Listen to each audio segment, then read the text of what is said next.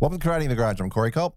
I'm Freddie Woff. All right, we're continuing our Dumped in January month. Dumped. By the way, I've been on Twitter a lot this week. I mean, Megan opened up last week. We went to see it, and it's funny. A lot of people on Twitter are in the same boat that we kind of were talking about offline too. I don't think we were talking about it on mic, or at least didn't make the episode.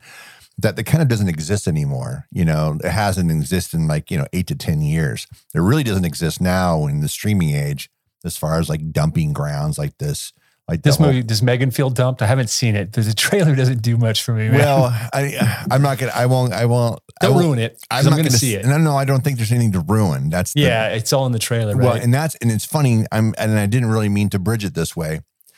What we're covering today is 1981's Scanners from David Cronenberg. Not unlike Megan, where you've watched the trailer, this movie is notorious for extremely iconic scene, and it still fucking kicks ass. It's really still a top 25 horror movie. It's unnerving. Oh yeah. But here's something that we both were talking about beforehand. Well, of course, we're talking about the scene in the movie. Everybody's seen it. So everybody's seen Scanners. This isn't anything. Anybody listening to this episode has already seen it. We're not telling you to go see it and it's your first time. But I think you may discover what we discovered. Our younger selves are so married to that moment. And everybody was married to that moment until it happens. And once it happens, you're kind of like the rest of the movie. There's a lot of more movie left. It happens very early in the movie.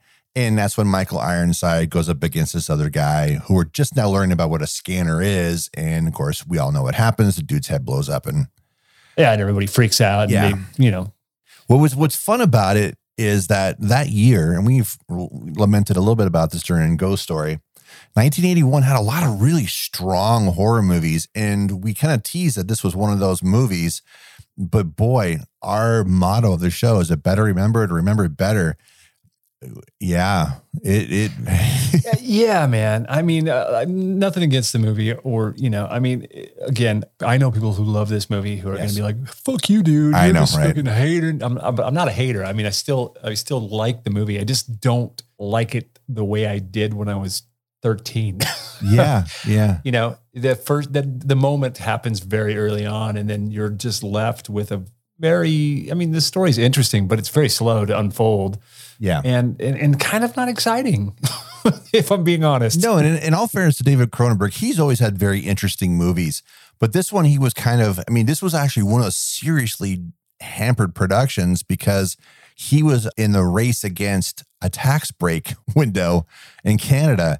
And so he started the production without a completed script. Yeah, it kind of shows. Right. And if you watch the BTS, when they're talking to the makeup guys in it, they were talking about, it was a very troubled production because there was lots of improvising on the set. We're going to do this instead. We're going to do this instead.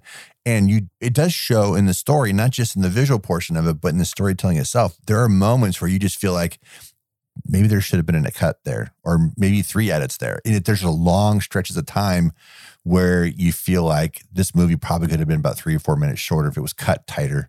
Because it does have those moments where you feel like, all right, how long are we going to stay on this shot for? No, 100%. I was just going to say this, and I don't want it to sound fucking catty, but it is kind of catty. The most exciting thing about this movie is the poster. Again, it's so good. And I mentioned, it's hard to mention anyway, we were just starting to get into that slasher thing, right? With Friday the 13th and all the knockoffs. So we were seeing lots of dismemberments and bloody, gory stuff that we really didn't see a lot before. But fast forward to 1981, and we get Rick Baker doing his stuff that we've never seen before with American Werewolf. Right. And Rob Bottin doing something, his own spin on the werewolf transformation with The Howling. But I think that's the reason why this movie has that notoriety, because it was something we hadn't seen before. We never seen somebody's head blow up like that before. Dude, and how they did it is pretty impressive. I mean, yeah. The BTS on the Criterion Blu-ray is worth buying strictly for the BTS stuff. Yep. And if you're in love with the movie, it's a bonus. I mean, I thought I was in love with the movie, but then I realized I wasn't. It wasn't true love, Corey. It was, thought it was love, but it's over now. Yeah, it's like going to your 20-year reunion and being like, oh, God, wow. Prom Date. But also, when you get those prosthetic effects that you see in American Wolf and The Howling with the bladder packets and stuff like that, you get that at the end with the finale when Vale and Revok are going at the end with the veins, which does make up Michael Ironside's cover that the poster that everybody is so fond of. And that's as iconic as the head blowing up scene in the movie. But damn it, it's such a... Yeah, when you get to the end of the movie, it's such a bummer. Yeah, well, totally. I mean, and it's dude, here's the thing. That is the one thing. It's Cronenberg. It's a Cronenberg movie through and through. There's other Cronenberg movies I enjoy way more than this. Shivers, The Brood, Videodrome, which was his movie that came directly after this, is way more fun. Right. The thing about this movie that I again forgot. it's not that much fun, man. After that first bit, then the rest of it's just kind of like, so I'm going to concentrate on what I did like about it, right? which is the performance. Ironside's great. This was definitely the first time I'd ever seen Michael Ironside in anything, and then forever on for the rest of the '80s, he was the guy from Scanners when I'd see him and stuff. Total Recall, Extreme Prejudice, Top Gun. It's the guy from Scanners. Yeah. And then, Patrick McGowan shows up, and, who doesn't love Patrick McGowan? I've always loved Cronenberg's choice of cast. Yes. He'll get a couple of faces, or like for us, Michael Ironside, that's our first time we're really seeing him in anything. When you have a movie like this that really, and I think when you know that it's a rush production, I'm like, man, what could he have done if he was given the time? Right. And that's the part that's kind of a bummer, because we know what he could do, like Videodrome. We know when he gives real money and time, we get The Fly. Right. Naked Lunch. We get those things that make him such a visionary director that we're all very fond of. Even his stuff that came before this, like Shivers and The Brood, I think, was the year before this. Yeah. They don't seem, yes, I guess rushed it's the rushed thing that really kind of messes this movie up. Yeah. Because it feels cobbled together and kind of unfinished. Yeah. I agree with that. And that's what's a bummer about it, when you know that they were rushed and with an incomplete script and kind of just making stuff up on the day just to make the day. And at the end of it all, actually have something that could cut together. And it cuts together okay, but when you get in that dangerous area, if you really cut it the way it should have been, it's probably about 8 to 10 minutes shorter than it is. Right. And that's when you kind of get in weird territories of being able to showcase these things and actually call it a feature film once you got too short of a movie. I mean, what's Sundance? Wasn't there with Sundance to be a feature film? It's got to be 73 minutes or something like that. Something like that. Something. I mean, just a lick over a network 90 minutes is kind of crazy. Like I said, there's so much to like about this. Performances are solid, but let's get back to the casting. I always love Cronenberg's choice to pepper his recognizable cast with just very unusual people and visually interesting faces. Interesting, yes. And it's not about their performance, because he wants a look and he finds it. Right. It doesn't look like he called up Central Casting and said, "Hey, send me over 3 cop." You know what I mean? Yeah. Even the background people in this are interesting looking. And man, you're absolutely right. The thing is a face tells a story, and it's all part of the palette. I mean, the movie does look really good. I love the way it looks. I love the way it's shot. Yep. The colors, that very sort of early 80s, sort of color palette, and the photography. I mean, all that stuff is good. Right. Again, it being under the constraints of, you got to get this movie out for us to get a tax break. Yeah. It's kind of heart wrenching, because his earlier films, with less money, I'm guessing, than Scanners had, they feel more complete and they're just more interesting. More than just, this movie still is visually interesting. It's just, I kind of found, I just kind of kept finding myself getting up and walking out of the room and going to get another glass of water. And I come back and nothing really had happened, right? Between my trips to to make a cup of coffee. But Stephen Lack is great in it too. Yeah. Yep. And is it Jennifer O'Neill? Is that? Yeah, that's Jennifer O'Neill. Yeah. Yeah. So in my mind, I was like, yeah, Scanners, there's a bunch of sequels, but they're like a decade later. And I think Scanners 2 and 3 both came out at the same time. Yeah. And actually, it's funny. those movies are more like, we talked about before about Evil Dead and Evil Dead 2 is like the Evil Dead 2, quote unquote, sequel, but it's basically the Evil Dead 1 with money and an expanded story. That's what I love the second Scanners movie. It's Scanners 2, the New Order. Yeah, me too. It's really good. And you just that's what makes you think, man, what if Cronenberg had an extra month, or even 2 weeks to have done it right, because it was a 2-month production. And 2 weeks is a massive increase over an 8-week period to give yourself 10 weeks. That's huge. But this is that parallel between this and Tremors. Well, this movie actually did pretty good considering, because everybody wanted to see that scene. So people were seeing this movie. Again, lots of rated R horror that year. Like I said, with the aforementioned 2 werewolf movies, Wolfen to a lesser extent, Christmas, we got a Ghost Story. So lots of rated R horror. So this thing very early in the year, being obviously January of 81. Dumped. Yes, dumped. But this is just like Tremors. Yes, correct. It spawned a slew of sequels that, again, I don't know what they got up to because it spun off of the Scanners thing and it became, there's like Scanner Cop and that had like 3 or 4. Scanner Cop, dude, I have a cameo. I'm in Scanner Cop too. Are you really? Oh yeah. That's awesome. I'm driving up, I play a LAPD officer. I'm driving a car and I come skidding up to the curb and maybe my partner jump out of the car, guns drawn. That's awesome. It's pretty hilarious. Yes. And we were both eradicated by the, we both fell victim. Yeah. To the Scanner Cops. And you were talking about how it looks. Mark Irwin was the DP on this. He's worked with Cronenberg. This is the second time he worked with him. Before that, third time. He worked with them on Fast Company and The Bruce, since we already mentioned that. Right. But then he had him on Videodrome and Dead Zone and, I think a couple other things, The Fly. Yeah. But dude, I love Irwin's work. He's done so much. If he did 1 movie a year, he did 2, 3, 4 movies a year. I mean, he did Chuck Russell's The Blob. He did the just recently announced re-release of Fright Night Part 2 from 88. RoboCop 2. Bat 21, dude.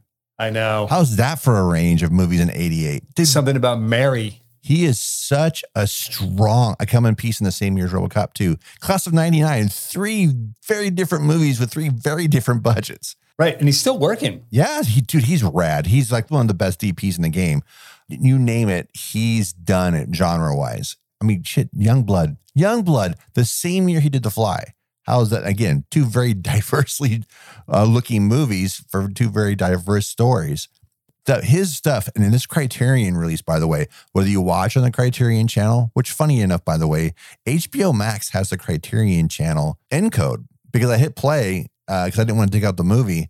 And the Criterion channel logo came up and my collection logo came out. Whoa. I didn't think they did that kind of thing, but it looks great. And I'm assuming it's the same encode as the Blu-ray because it looked fantastic. The movie looks great, but it looks like a beautifully shot 1981 movie. It really feels like 1981. Oh yeah, absolutely. When we did Strange Brew, I kind of think I made a reference to this movie about how much it looked like a Canadian set. And Strange Brew, like this looks like a Canadian set. They just found some warehouse that had a bunch of computers and like, oh yeah, let's just go and shoot here. Yeah. Location scouting was very minimal back in the day. And so you found a hot spot, you used it. Well, again, under a time constraint, I mean, I don't know the geography of everything. It all kind of feels like it was shot in a 6-block radius. Yeah. I mean, you don't move base camp, you can make your day. So I was going to ask you, where does this fall for you? Like in the Cronenberg, is it top 5 Cronenberg for you? Because, if I look at Cronenberg's work, I want to say, because I mean, it's not even top 10 for me. I just think it has that because of that moment. It's such a, if you asked me yesterday, when you say David Cronenberg, most people's first response is Scanners. It is. Again, if you asked me yesterday, I would have put it up there. No, I can. I mean, Naked Lunch, The Fly, Videodrome, I can name Dead Zone. I can name there. There's 5 right there that are going to be in front of it, and that's not even trying. A History of Violence. He did a movie I saw. It was a documentary about Tourette's. I saw this. And it's not long. It's only like half an hour long. I saw this on what's that archival site that Sergio turned us on to. Oh, right. I saw it on there and I'm like, this is so good. But you know, it's funny. It looks like his movies. That's the weird thing. The way his compositions look very much like his feature films. So part of you is kind of, oh, by the way, seriously, when you watch that doc, the Tourette's doc, and you watch the Ravik scenes where you're showing the old film after he drilled a hole in his head, it's so eerily similar. It's really bizarre. Dude, it's like Dead Ringers. Yes. It's like something out of Dead Ringers. Yeah. Again, there's another one. I would put Dead Ringers in front of Scanners. Yeah. And there's nothing wrong with it. No, it's just, you know, in my mind, I loved it so much as a kid. I saw it, you know, I feel like I saw this movie 100 times, but then not seeing it for God knows how long. Yeah. You know what I'm going to say right now? I'm going to read this to you. There are 4 billion people on Earth. 4 billion people on Earth. 237 are scanners. They have the most terrifying powers ever created. And they are winning. What I want to say, I'm going to give this out to, this is free for somebody. This would make a fucking really good, this premise would be a kick-ass limited series if somebody wants, you know, how they want to remake everything. Right. Why doesn't somebody take this and make a limited series? That's all you need. It's right there on the poster. Yep. It would be an amazing limited series. Dude, I want to read the novelization of this. Yeah, totally. Something where they've really given somebody the time to like expand. Every novelization always expands on the movie you see. Even the great movies that you've seen have expanded universe of the story being told. This would definitely fill in the blanks a lot. And I'd be interested to see what they do. I wonder how much that stuff ended up in like in the Scanner sequels. Dude. But there's so many of them. Right. But you know, I gotta say there's a drug in the movie they talk about. They're given to pregnant women, which is how our two leads become who they are, become scanners. And the whole plot is to put this drug into pregnant women to create an army of scanners going forward and take over the world. That is Ravik's plan. But we don't discover this until way late into the movie. And it's all expositional, unfortunately. Right. Like, show me, don't tell me, man. Yeah, come on. It's a rough go too. For especially a movie that has a couple of really visually stunning, like legendary moments. It's kind of a bummer when you get to that point. But I guess I probably saw this maybe about 20 years ago. And again, my mind was still kind of 14 in its development of movies. Still, maybe I just wasn't totally into it. Like I was this time really paying attention to it. But boy, I didn't realize the drug they're talking about here might as well have been thalidomide. Yeah. No, I mean, that's what it is. I mean, that's what it's such a, we didn't start the fire, Corey. I know. No, Cameron Vale did at the end. That's correct.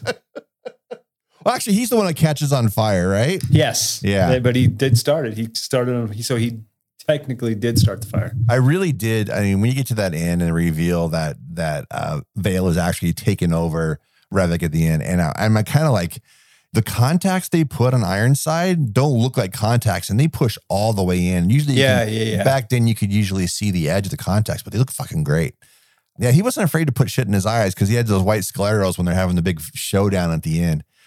But even Howard Shore, very early in his career, his score really doesn't lift this movie up. No, seems like it seems kind of slapdash, like they threw it together because they had to hit they had a hard out, as they say. Yeah, and it's a bummer too. It's like there's so many limited musical cues that he has. It's like when this score got released out on vinyl and CD, it would actually got paired up with his work that he did on The Brood for Cronenberg. So that tells you like there wasn't much to it to have to pair it up with something else. There weren't a lot of cues in there because there were lots of drawn out moments where there was nobody talking. There was no action. He wasn't given enough cues to use in the movie because, well, I think he was expecting a much tighter and more action-oriented movie. And it's not bad score. There's just not much to it. It's very limited. No, what there is good. It's just there's just very little of it. Yeah. Well, I'm going to point out a funny little trivia thing. You know, we've already talked about Cameron Vale being played by Stephen Lack. He shows up again as a supporting character in Dead Ringer, since you already mentioned it. Right. It's interesting because the effects, the visual effects. I mean, you got the bladder moments, the veins, and all that stuff at the end, the climax. But it all is about the headshot in the beginning. This is a second time in the last 2 months that we're talking about Dick Smith. He was the one heavily involved with both those major moments in the movie with the effects. Even though there were other guys from Canada and from LA. I'm trying to remember who was involved in it. I'm going to put a link to it because that documentary on that's on the Criterion set is available on YouTube. So if you don't already own the movie on Criterion, I think actually, come to think of it, I think it might even be on the Criterion channel. They're pretty good about putting their extras on there now. Yeah, but I'll link to it anyway. But it's a 22-minute documentary, and you noted earlier when the Criterion sales are happening for $20, it is worth having that extra material. Even if you don't, even if the movie is just something you want to visit once in a while, just to see those big moments, cool.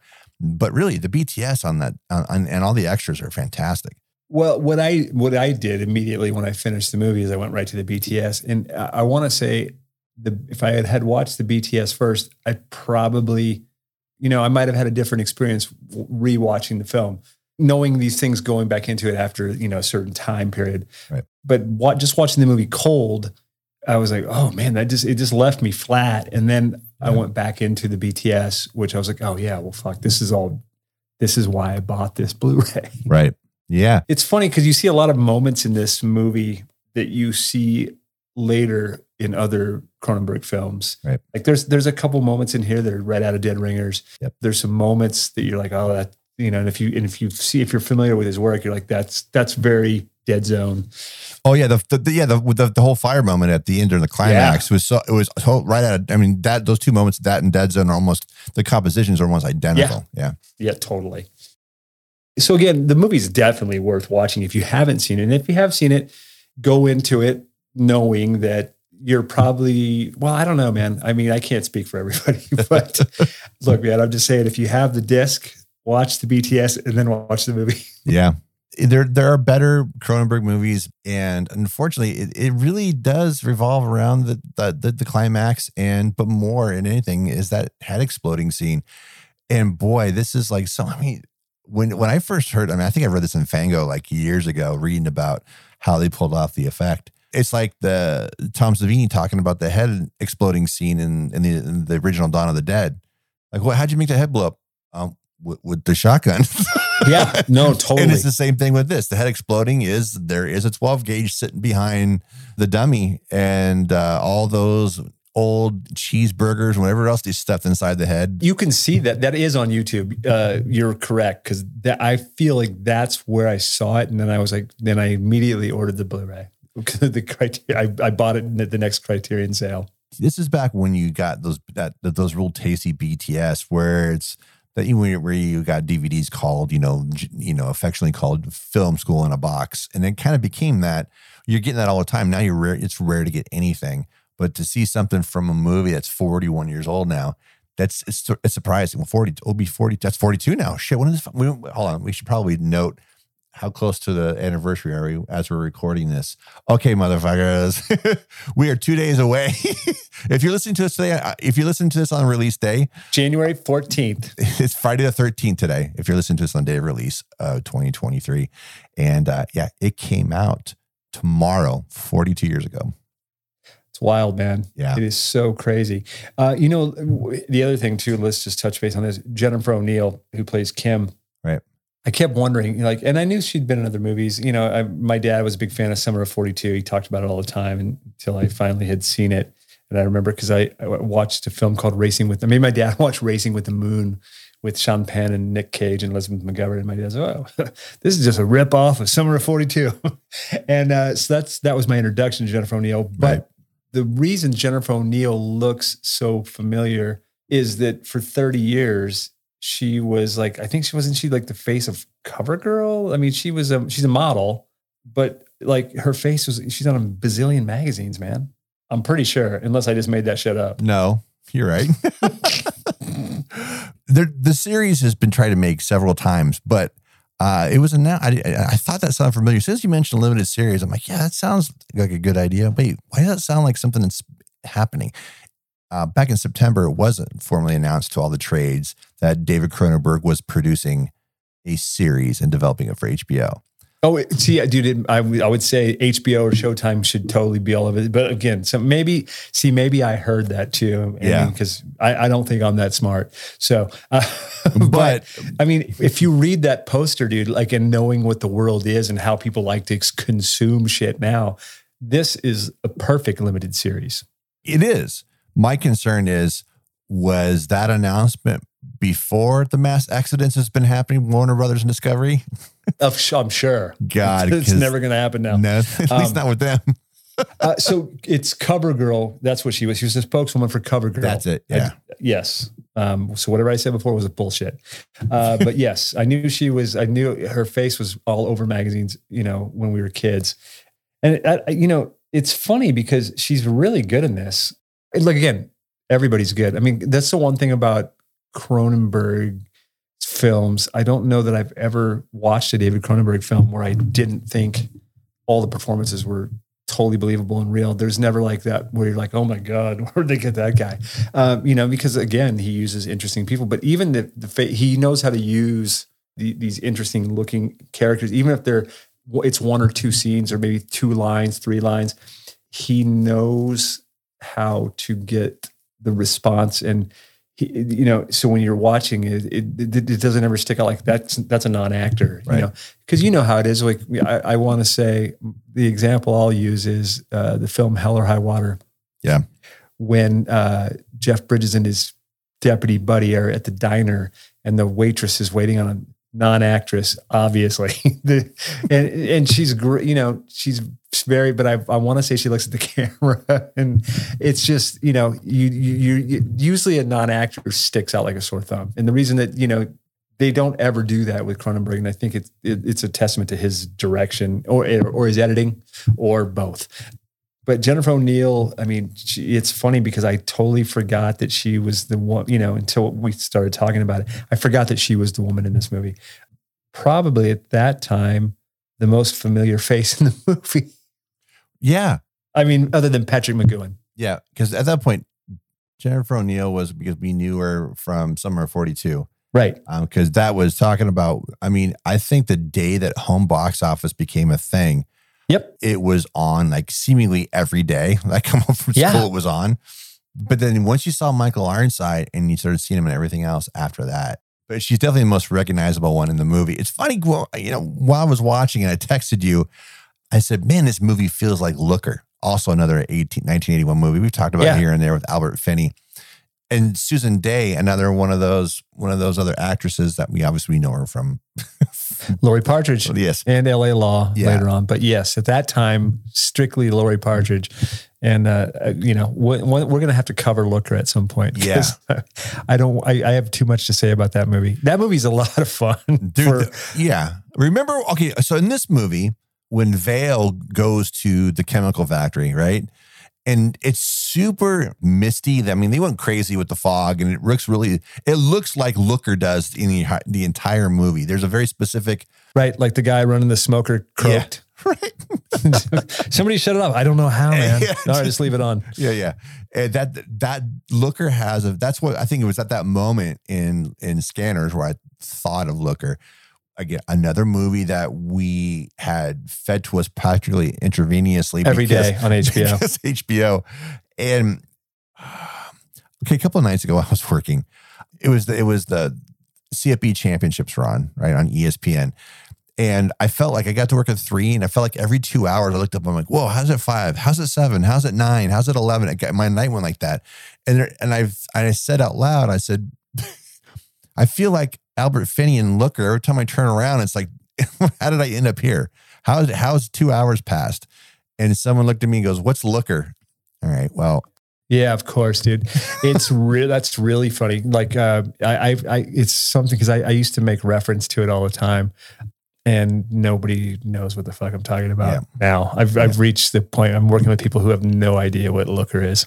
Their idea of an Albert Finney movie is Skyfall. Yeah. Oh, the guy from Skyfall? Sure.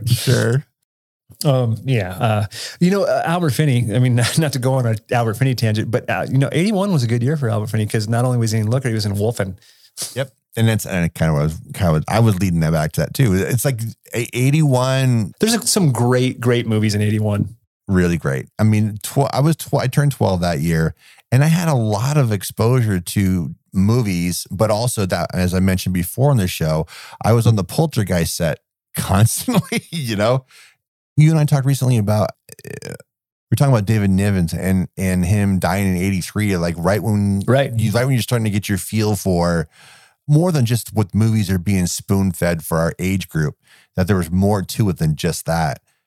That for me was in 81. You know, I was exposed to so many things, and to be on the set for Poltergeist almost every day when they shot and see me was a big deal to me. And it really shaped a lot of things. And of course, that whole year, they're filming this horror movie here. And I'm watching all these horror movies throughout 81 of all varieties.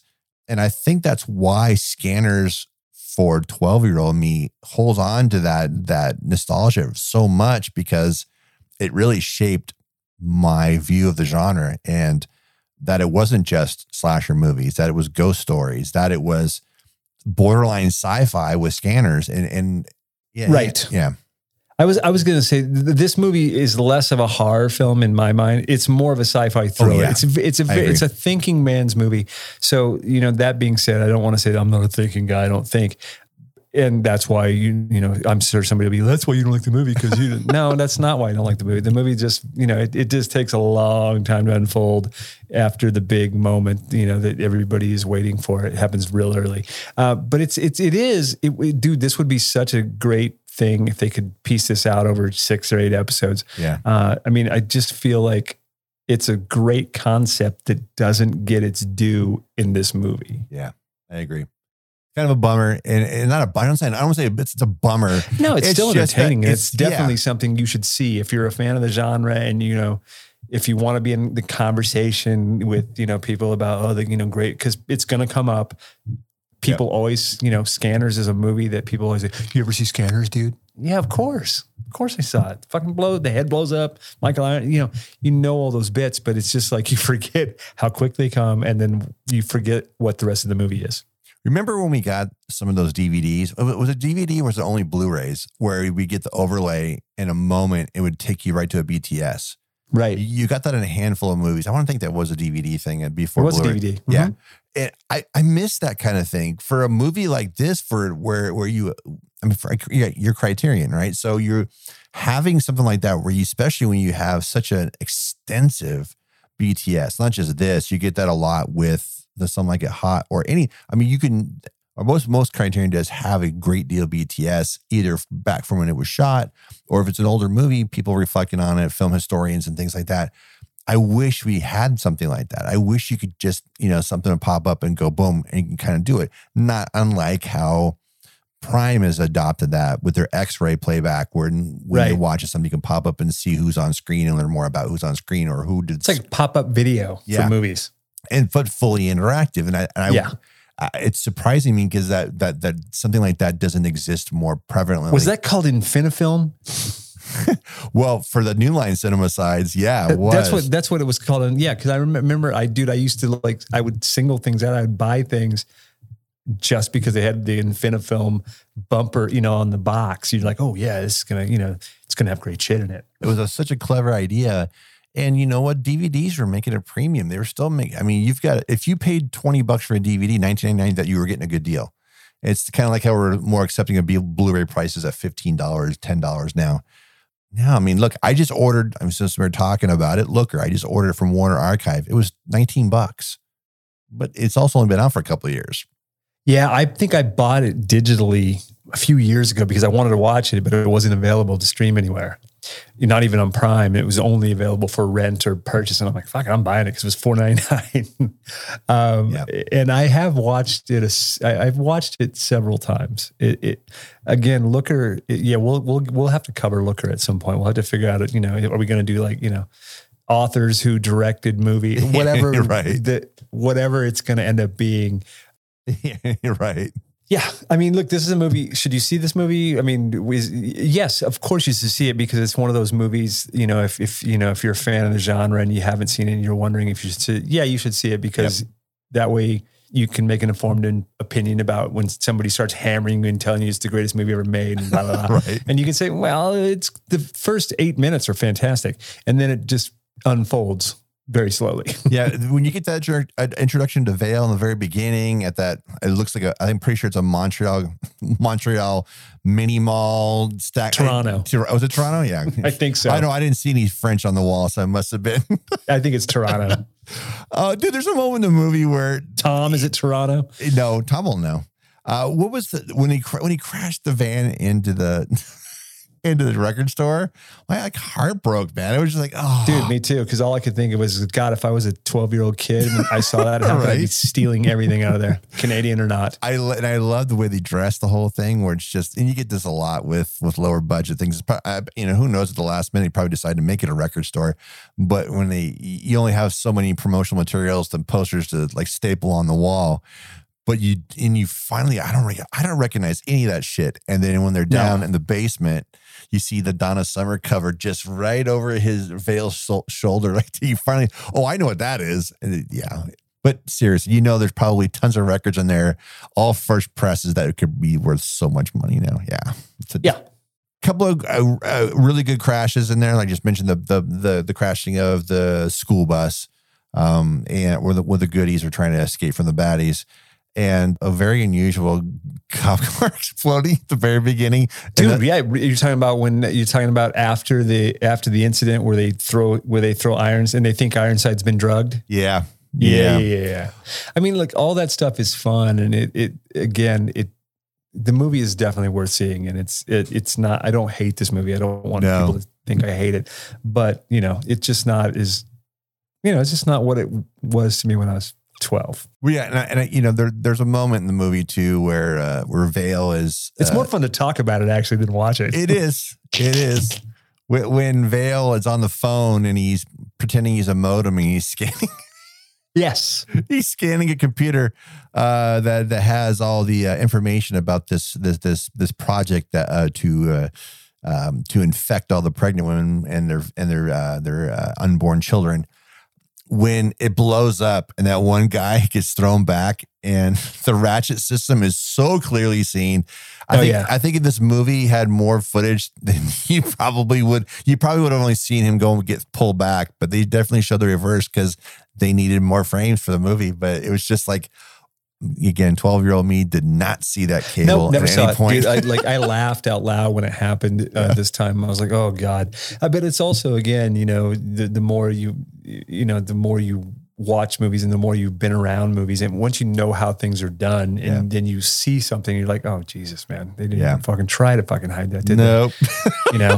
But again, to the untrained eye, you don't know what you're looking at. So it doesn't matter. Cause I mean, at 12, dude, I had no idea.